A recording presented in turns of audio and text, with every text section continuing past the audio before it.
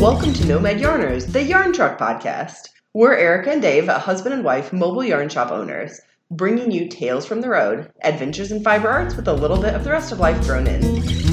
This is episode 103, recorded the week of... We don't know anymore. April 23rd, 2020.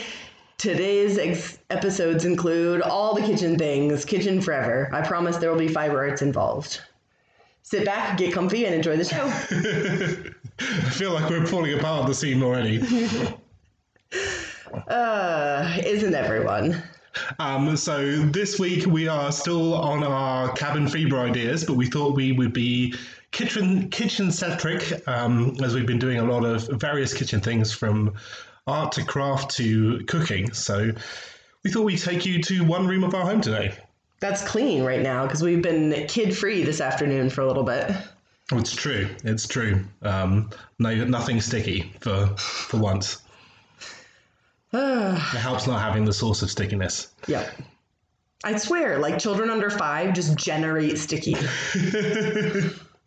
So, Erica, what is your cabin fever idea this week? Well, idea 1 of 2 is to do some cooking with foraged foods. I have done 2 different foraging experiments. Well, I actually started a third one, but then I lost motivation halfway through and put the stuff back in the compost. But I have ideas for another one. So if you either have a yard that has things growing in it or have access to some park space, or just ability to go outside, there is a lot of information about foraging edible foodstuffs that you may see even in the most citified place. I don't know if that's a word, as in of the city. Civilized? We're quite civilized, even though we're in the country. Anyway, the foraging of wild foods that I did, my caveat is going to be, please know what you're doing and don't poison yourself and then say it was my fault. But a couple of other foraging tips, because I actually, back in the UK, used to do some foraging as part of a food group that I ran. Suggestions for foraging: make sure the places you're foraging are away from traffic. It's a really good thing to make sure that your foods that you're foraging are not right next to smog coming out of cars, all the other stuff that gets chucked up there. Make sure that the area you're foraging from is not like a public lawn or a neighbor's lawn. Even if you have permission, you don't know what chemicals they put on there. A lot of these pesticides that they could have put on to treat the lawns are not great for you. And then if you're walking along even just like a public path where it's fairly wild, make sure you kind of retreat a little bit further back into the hedgerow so passing dog walkers haven't let their dog excrete various things upon your food. We're lucky that we have 3 acres here, so we're able to kind of pick from our own lawns and hedgerows that we know have not been treated with anything. But if you are not lucky like us, and don't have the space, do make sure you're picking from somewhere safe. Okay, end of PSA. Anyway, so the 2 foods that I have thus far done kitchen foraging projects with are dandelions. I absolutely know what those look like, and I'm not going to mistake them for something else. And wild violets, which are we don't spray anything on our yard, including water. And so we don't have a lot of grass. We have a lot of random wild things growing in it. And our yard right now, it's not green, it's blue from all the violets. Our whole yard is full of violets, and I think it's very beautiful. But they are also very easy to tell. They look really distinctive. So both of these, I was inspired by Paige, the owner of the Good For You yarn company. She's based in Indianapolis. She made some wild violet jelly, like jam, but without the bits in. And I was so excited. I wanted to try it too. I'm very easy to influence. And so I fell down looking for a recipe to make my own. I fell down the rabbit hole and discovered that you could make it out of dandelions as well. So I did both. And all you do is pick the flower heads. So you don't want the green parts. You just want the flowers. With the wild violets, I left the little tiny bit of green. So I didn't get any of the stem, but there's like the little green, I'm sure there's a word for it. separate like cup that the flower sits in. There's just like a little hint of green at the bottom. For the wild violets, I just left that on there. It's called a calyx, I believe. Okay. For the dandelions, the internet was very clear. Don't just use the whole head of the dandelion where you pinch it off the stem. Actually, like take a pair of scissors or kitchen shears and trim off just the like the yellow part of the flower. So not the green part underneath that of the dandelions. Dandelion foliage is kind of bitter. You can use it almost like chicory. You can actually like saute it and yeah. But I did that. I had the kids help me pick dandelions because they like to do that anyway. And then while they were in the tub, I sat on the floor with a pair of kitchen shears and cut all of the yellow parts out of the dandelions. Dave thought I had lost my mind. I hadn't told him what I was doing ahead of time.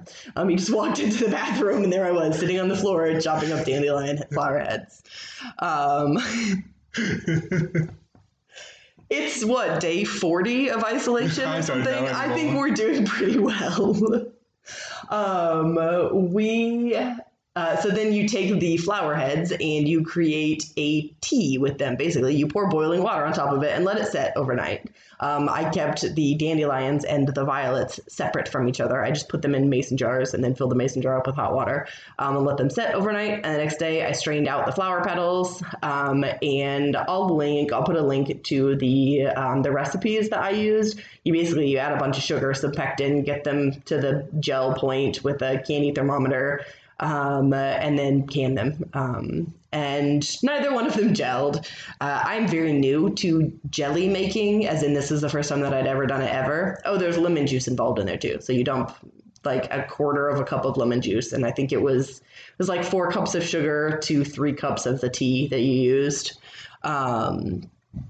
And so I'd never made jelly before. I had very rarely made jam, and it's been a while since I've even made jam. So I don't have much practice using pectin. I have almost no practice making. I have 0 practice making jelly. That's like the very, very light colored or clear jam with no bits in it. So it didn't gel, but it tastes good. So we'll use it to make like flavor tea and almost use it like a honey, like a florally kind of honey. I think it'll still be good on toast. Right. The violet one doesn't look like water. Like it's definitely got some viscosity to it. It might set up a little bit more as it sits. It can gel a little bit more. Yeah. I'm thinking that'll be really good with just some really salty goat cheese. Maybe a little touch of bacon, and then that kind of floral flavor to it. Yeah, so they were good. The dandelion one is a pretty yellow color. It looks very slightly of wee, but I try not to think about that. And we've been potty training our son this week, so that's on the forefront of our mind. We may even be done potty training our son. That feels like it's jinxing it. He has been dry for like 36 hours, I think. This was way better than with the first kid. The first kid, I swear, if I would have known how hard potty training was, we would not have had a second child. Rowan is a lot more food orientated than Poppy is. You can compel him to do almost anything if you tell him he gets a treat at the end of it.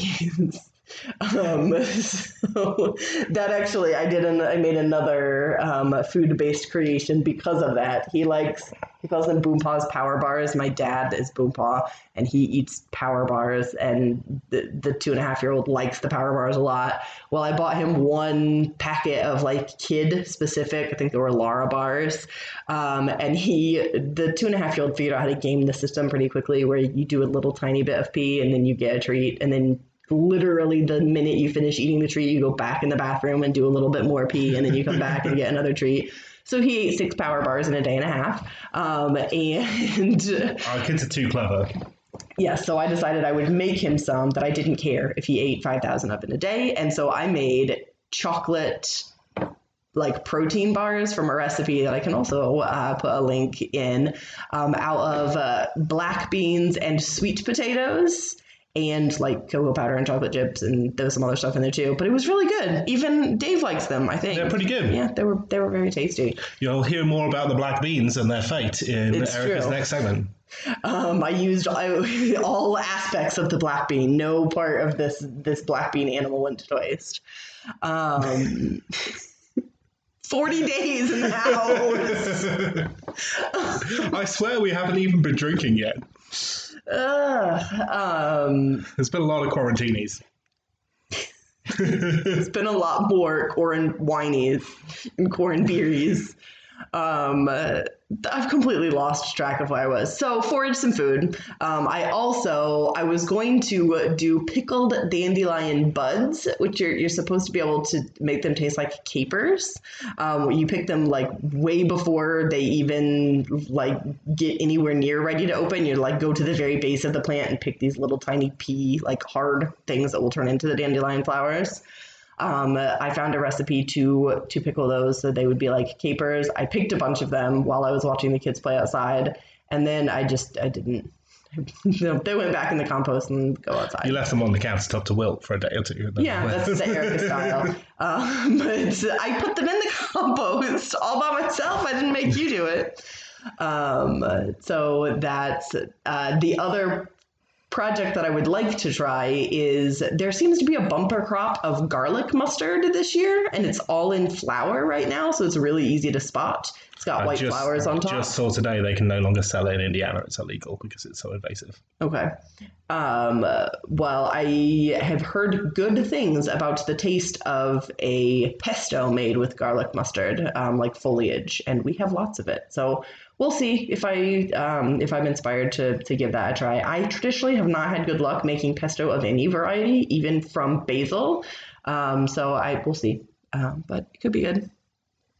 Okay. All right, and Dave, what's the first thing you're going to talk about in the kitchen? I'm going to sneak in a plug on my first one. So get creative with kitchen crafts. I actually want to talk about something that we've been playing with. This is a secret special plug. We have been working in the background to introduce a brand new Nomad thing that we will be unveiling in about a week and a half's time. But my first summer yarn is coming out this week. It's called Gelato, and I was inspired by the colors of food. We're actually specifically of ice cream. Yeah, of ice cream. The whole table in front of us is completely covered in this yarn. It's all wound up into skeins, and the labels arrived yesterday in the mail. So I'm getting ready to label that, and it's in 8 colors. It's a cotton rayon blend, and it's available for purchase now on our online store. And it's shiny. It's pretty. It's got some natural sheen to it. It doesn't have like sparkle in it. It's just got that sheen. Yeah, that 50% or 48% rayon is really, really iridescent. So rayon is kind of a natural fiber. It's a very heavily processed cellulose fiber. So it's plant-based, and it's super, super shiny. So the cotton will give it a bit more kind of structure and stop it flowing for forever, which rayon will do on its own. And then the rayon gives it that beautiful iridescence. So I named those after ice cream colors, and I wanted to inspire you to think about the food that you're eating and the colors. And I know a lot of us are stuck at home and it's very tempting to eat yet the 12th bag of chips. I'm kind of guilty of that. But we're talking about being creative in the kitchen. Be creative with color and be inspired by the food that you're eating, be it ice cream or black beans, which Erica's going to talk about in a little bit. So based upon that, we have coming up, I have dyed currently one skein of a very special colorway of gelato. It's called Tutti Frutti. I will be showing you that skein tomorrow on our Facebook Live for everyone there to give another quick plug. And this is going to be part of a new thing that we're going to be launching that will be beyond this month, and working with a bunch of other cool businesses in Indiana. So be inspired by food. I'm also going to be doing some other food-based, ice cream-based art around this as well. So, yeah, he did some really cool graphic design that I liked a lot. Was that too much? You're not going to share that? No, I was. Okay. So be expecting some cool new stuff soon. We'll talk all about that on the next podcast. And you'll be seeing the skein tomorrow, which I'm very, very pleased with. Yeah, but I think Dave quite enjoyed playing with, and we don't have any fancy graphic design software on our computer. I think he did it in like Paint and PowerPoint and stuff. So if you enjoy being creative in that way, give yourself an evening to play and do that. Or I really like watercolors. Our kids are kind of into watercolors right now. And I think you can make pretty just nice looking art with watercolors, even if you don't have a lot of painting skills like I do not. Put on some Bob Ross in the background. Go nuts with some watercolors. I know that was not his medium that he used, but you could still take inspiration. Okay. So where have you been for the rest of the week? Okay, this is going to be, I'm going to have to come back to this next week because I haven't finished this project, which is what they'll put on my tombstone. And next week it will have been continued. I used black beans to start dyeing some yarn. This is just a single skein that I'm doing for me because I want to see what happens rather than one that will be for sale. But I'm excited. I've known for a long time. I played with natural dyes and actually did a very, very small line of natural dyed yarns that we had in the shop. This was before either kid was born, so this was 5 or 6 years ago. Who did a line of natural dyed yarns in the shop? I did. That was absolutely me. That was not you. So it was on my radar from doing some natural dyes a long time ago that you could dye yarn with black beans. And I thought it sounded cool then, and I just didn't ever get around to it, partially because we were not eating enough black beans to generate the amount of black bean material that would be needed to do a large amount of this. So I think this is more of a single skein kind of project, unless your household just eats a massive amount of black beans. And we eat quite a massive amount of black beans. Yeah, we eat a lot of beans as protein sources. Right. We have always done them from cans before, but as we're going further down the very low waste avenue, we've done a lot more dry beans. I've never had a lot of luck cooking dry beans, but I'm getting better.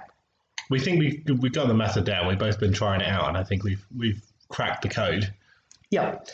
But what you actually use for your dye material, if you have ever cooked dried beans, you are often recommended to soak them overnight before you start cooking them. And then if you're doing black beans, then in the morning when you go, you drain the water off of the beans that you soaked them in and add fresh water to do the cooking part. Well, if you pour that water down the sink, you will notice that it's black. Some part of the black bean has leached out into the water and turned the water black. That is the dye that you want. So it is using a waste product from cooking black beans. So you absolutely cook and eat the beans afterwards. Your beans do not come into contact with yarn or any other element of this in any way. Unless you're really clumsy. It is just it's just the byproduct that you normally would tip down the sink. So I poured it when I was making the black beans to make the black bean and sweet potato power bars for the potty training. It's a very convoluted project.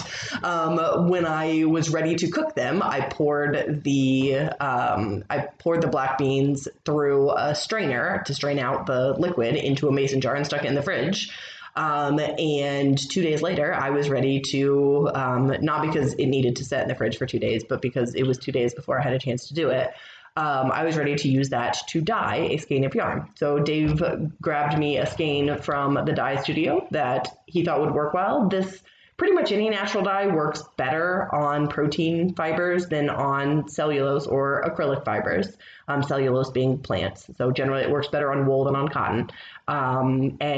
So you need to use what's called a mordant, which basically means a chemical of some sort that will make your dye stick better to the yarn so that it makes your natural dye more water and light safe, so that it doesn't fade out or change color over time. It effectively works as a chemical bridge between the chromophore, the dye molecule, and the yarn itself. So a lot of the protein, a lot of the natural dyes are not very reactive with the protein itself. You need something in there to actually act as a bridging molecule. It's kind of think of it like a bridging molecule or almost like sticky tape or glue. Yep. So from back in the day when I was doing this in the shop, and I had like 30 skeins of it. I didn't ever do a lot. But because I'm me and I do not do anything halfway, I ordered like 40 pounds of alum or some stupid amount of alum, which is a common mordant that works for a lot of different natural dyes. And it's a white powder. It looks sort of like sugar or salt. And you can actually buy it in teeny tiny jars in the spice aisle at the grocery store generally. But if you're going to be using a lot of it, that gets incredibly expensive incredibly quickly. Plus, you have a million little tiny plastic bottles of it. So this is sort of a food safe mordant. And you can get this mordant. Just go to the grocery store if you're only going to do one. One two skein. skeins. You don't buy 40 pounds. You use it to keep pickles crisp. Is what you'll find it in there, and you usually use like a teaspoon per gallon of pickles. Yeah. So it is technically food safe. So it's a little, and the black bean juice is definitely food safe. So this is a dye technique where theoretically you can use the pots and pans in your kitchen already. There's a little bit of talk about how maybe alum isn't great, but I mean, people have been eating it in pickles for a long time. So that is up to you, your decision about that. But you can purchase it in the spice aisle and use, and recipes call for it in pickles. So you've probably eaten some alum in your life. So what I'm doing right this minute, and you may hear a beep in a second, you dissolve 10% by weight of the alum compared to the dry weight of this yarn or fabric that you are going to be dyeing. So I am dyeing 100 gram skein of yarn, which is a standard skein sized. And so it's a pre-prepared worsted weight merino, if anyone cares. Yeah. 10% of 100 grams is 10 grams. I like easy math. I'm really hoping I did that right. You did do that right. At me like I'm crazy. So I weighed out 10 grams of alum. Dave has super accurate scales in his dye studio, so that was easy. You dissolve that in enough hot water to cover your skein. So I filled the saucepan halfway up, dumped the alum in, stirred it up so that it was fully dissolved in the hot liquid. And then I took my skein of yarn, I got it wet. I just ran it under the water in the sink to get it wet. And then I dropped it in the hot water full of alum, and I swished it around and stirred it up so that the alum was evenly distributed, or the alum water was easily distributed. And then you put it on the lowest setting your stove will do to let it, you don't want it to be boiling because water plus agitation is what makes felt. And boiling hot water makes felt especially quickly. So you want it to be still. So the lowest setting that your stove will go on, so that it's hot, but not actually boiling. And you let it do that for 45 minutes. And then you turn it off, let it cool down to the point where you can handle the skein, wring the water out of it, and drop it in the bean juice. And let it sit for a day or two. Pull it out occasionally and see what color it looks like. When you're happy with the color, take it out, rinse it out, and you're done.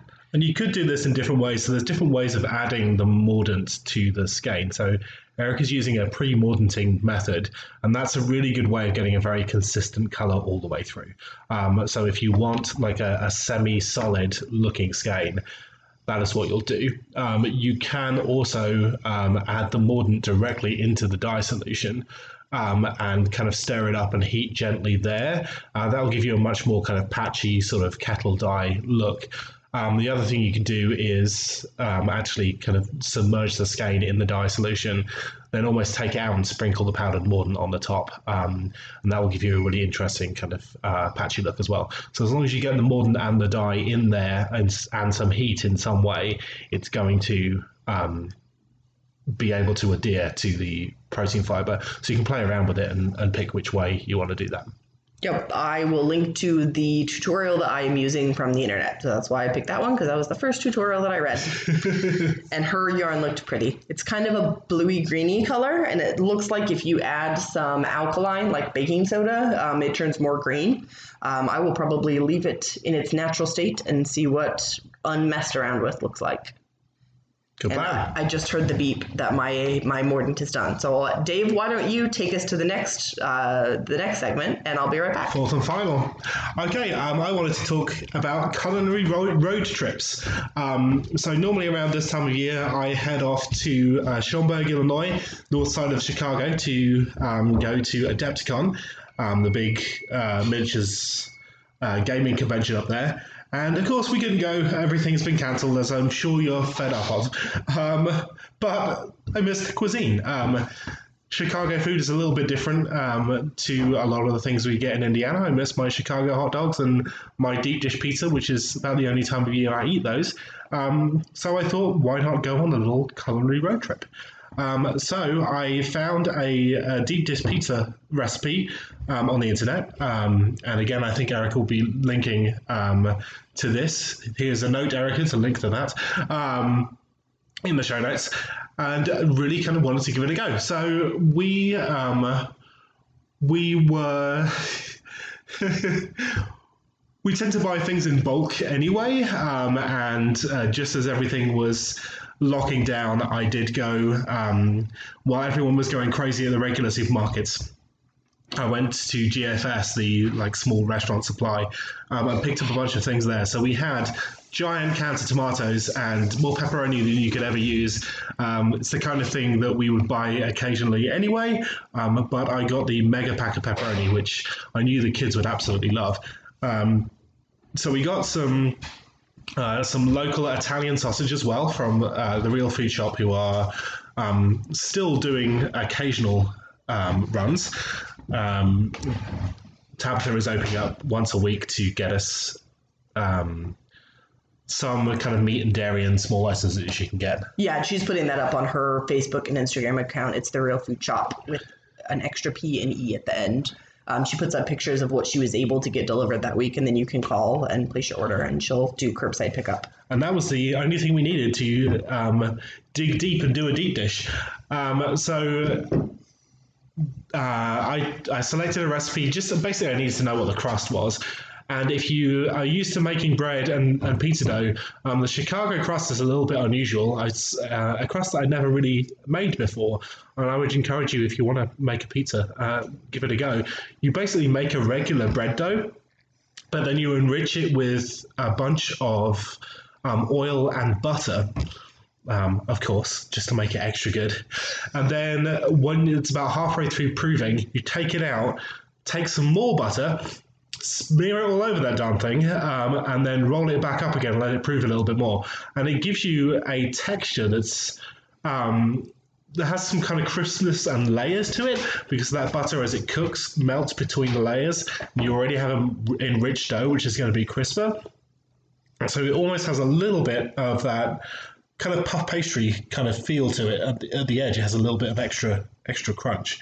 So once the dough had proved, I went on to constructing the behemoth. We have a couple of springform cake tins, and I used the really large, 14-inch cake tin. It's a big one. And you essentially roll the dough out almost like you're doing a pie crust. And you actually almost blind bake it like you would a pie crust. You don't actually put any weight in the bottom because you want it to rise, but that actually helps stop the sauce and everything soaking into the base.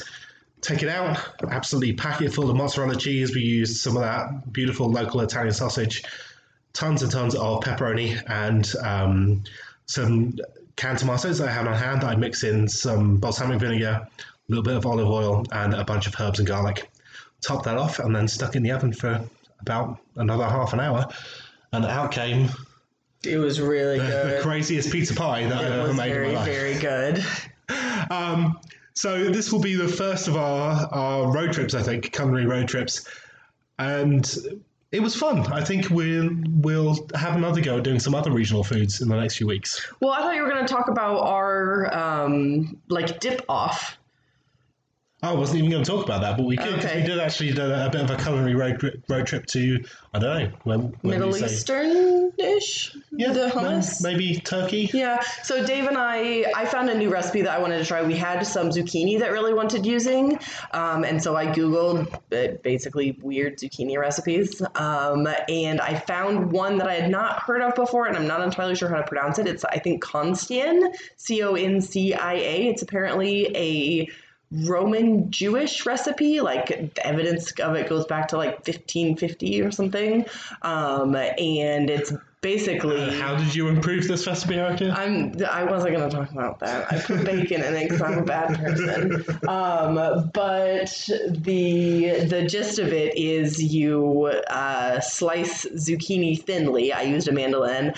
Sprinkle it with salt. Let it sit for half an hour or something so the zucchini goes all floppy and extra moisture comes out of it.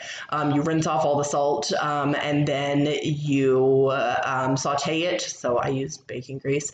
But butter or oil would be fine as well. And then you dump it into a marinade with some vinegar and garlic and like soft herbs. We used cilantro. You could use dill. Cilantro and green onion, right? Yeah. Cilantro and green onion. I feel like there might have been something else. Garlic, lots of garlic. I think that was it. And you would just dump the sauteed, super thin sliced zucchini in there and let it set for a half hour to overnight, however long you want to. And it kind of breaks down a little bit and it gets all silky textured, and it's very, very strongly flavored. And it's just nice. Like you can use it almost like a baba ganoush, like a spread. It's very similar. Yeah. That made probably we eat weirder foods than normal people. I'm not sure that baba ganoush is a super commonly eaten thing. It's a very similar thing done with eggplant. Like spinach artichoke dip is a similar texture.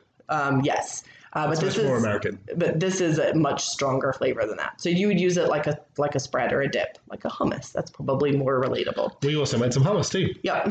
Canned chickpeas, tahini, some flavors. Dave made that one. Yeah. I use fresh lemon zest, a little bit of lemon juice, some nice extra virgin olive oil, and then I like to put some smoked paprika. So you put smoked paprika in absolutely everything. Some coriander and cumin, garlic, and then a little bit of chili powder in mine to give it a little bit of extra kind of interest. We make hummus pretty often.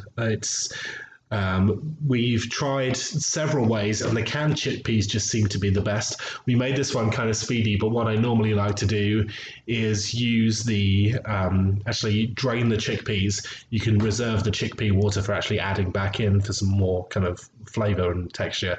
Or you can save that. It's called aquafaba, and you can make whipped cream with it, which is very weird, and I may have to do it. We may have to talk about that in another podcast. But I normally roast the chickpeas, which gives it a little bit more of an interesting kind of earthy flavor to it. But I didn't have a chance this time. So it was not the best hummus, but it was pretty good. And then I made some balsamic onion jam, which is really easy. You just take a little bit of butter, saute a couple of, I used 2 onions for this one, just sweat it down until it's just translucent, add a bunch of balsamic vinegar, stick it on low, and then basically let it cook down for 45 minutes or so, and you get a virtually black spread that has a lot of flavor. But it's so good. We did that with some goat's cheese as our third dip, and it was pretty popular. Yep. And then this was a great way to clear out all of the other and sort of extraneous fruits or vegetables and like the 3/4 eaten boxes of crackers. So we get a produce box delivered every 2 weeks. We try to get through all of the produce from the last time before the next one comes. So we had some bell peppers and some carrots that wanted using. So we chopped those up to dip in it. And then we had some flatbreads. Yeah, from the international market. Yep, store-bought ones in the freezer that we just heated up in the microwave and then stuck under the griddle for a second. And then all of the ends of cracker boxes that we had left over. Our kids eat a lot of crackers. That's almost their favorite thing to eat. So it was pretty easy to put together, and it was fun. It was fun for Dave and I to spend some time together in the kitchen. Okay, so should we go on to Where's Nomad this week? Sure. We're at your house. At your house, as normal. We're not going anywhere. But we do have some new cool stuff. So we are doing a couple of different things coming up this week. So we are still doing our Tuesday evening crafting club, which has been continues to have a few people on it. Yeah, jump on and join us. Even if don't feel like you have to come for the whole hour, but come on, show us what you got. It doesn't have to be knitting or crocheting. It could be beading or painting your walls or whatever you want to do. So that's an hour on every Tuesday night, about 7 p.m. 7 till 8. 7 till 8. We are doing our virtual classes on Wednesdays. We're actually switching this up and doing them every other week now, just because I think they were getting a little bit much for people to keep up with if you wanted to take multiple classes. So every other week, we will be doing our virtual classes. We're letting people decide on a poll which one they want to take, and then we'll be shipping out the kits over the next week or so. Yep, so we're announcing what the class is going to be on a Monday or Tuesday, and then you'll have until the following Wednesday, so like 9 or 10 days to sign up. And then 1 week after the sign-ups close is when the class will be. That way it has 1 week to get to in the mail. And this week's class, or this class in 2 weeks' time, is Erica's Diamondback Mitts lace mitt pattern, and we're using a skein of my brand new gelato. So that is coming out very, very soon. And then every Friday at 2 p.m. I do a virtual truck stop. So come and join us then. That's where we show off all of our new stuff that's going on. We answer questions anybody has. We do a kind of quick tour about of what items we have in stock, feature a couple of things. I'll be showing off some really cool new stuff this week and talking about something that will be coming up soon. So tune into that. We'll also, we have our online store.nomadyarnshop.com. Go and shop there, see what you can find. We're also on Etsy. You can find us Nomad Yarns on there. Nomad Original Patterns on Ravelry. We've got over 100 patterns on there. So lots of places to go. We are still shipping our mystery boxes. So if you've not seen these yet, we have 3 different sizes of boxes in either knit or crochet. They're $25, $50, or $100. You get to pick to see how big a box you want to get. We'll make sure they are super value packed, full of all kinds of things. So we send you at least one thing of my own hand-dyed yarn. We will be sending you some commercial yarn, some notions. I put some silk scarves in a couple of them for my hand dyes, some lotion bars, all kinds of really cool stuff. And the reason that they're knit or crochet specific is in case we put either knitting needles or crochet hooks in it. We try to make sure that we get a size that will work with one of the yarns that we're sending.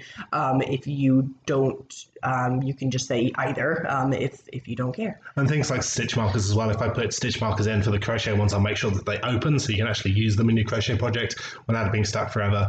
Otherwise, they're essentially the same. I might try with the crochet ones to give yarns that have really good yardage in, just because crochet uses a little bit more yardage. But some cool things go in there, including I have been doing some more of my dye studio clear out and reorganizing today, because we keep selling more and more hand dyes, and I need more space and efficiency to do that. So I dug out another box of cool samples and kind of unique one-off skeins. So I'll be putting some of those in mystery boxes too. So there's some really cool colorways that I really like in there that we decided not to add to ranges. So yeah, some really cool, interesting stuff goes in those boxes. Normally the colorways we decide not to add is when we pull everything out of his, when he does the sample colorways. Oftentimes it will end up being 2 that are too similar to each other, and so we choose just one of those. Or 1 or 2 that don't fit the range. I know we spoke a few weeks ago about designing color ranges. So these skeins are not ugly. Some of them are really pretty, and I wish we'd use the colors. I kind of got notes of them to use them in the future. But like the gelato that we're looking at now, everything is sort of a soft and light, airy, sort of springy, summery look. So if we'd had one that ended up being a really saturated jewel tone, it may not have sort of fit in the line, even though it's a fun color. So yeah, those end up put in my box of future inspiration. Well, the box of future inspiration is being sent to you to inspire in various mystery boxes. So really cool stuff coming out in those. Some other limited edition things as well. Some of our Christmas ornaments have gone out, or holiday ornaments have gone out. In some of them, some limited edition stitch markers that we've done for various events. Some really cool Nomad swag that's not available anymore. Often the ones we kept for our personal use, and then have decided that we forgot that we kept one. Okay, so enjoy another week at home. We will be let out again eventually. Sometime. But stay there for now, please. And stay safe. Yep. We'll talk to you next week. Thanks for listening. Find us on Facebook, Instagram, Ravelry, and our website, nomadjarshop.com. And remember, in crafting and in life, if you're having fun, you're doing it right.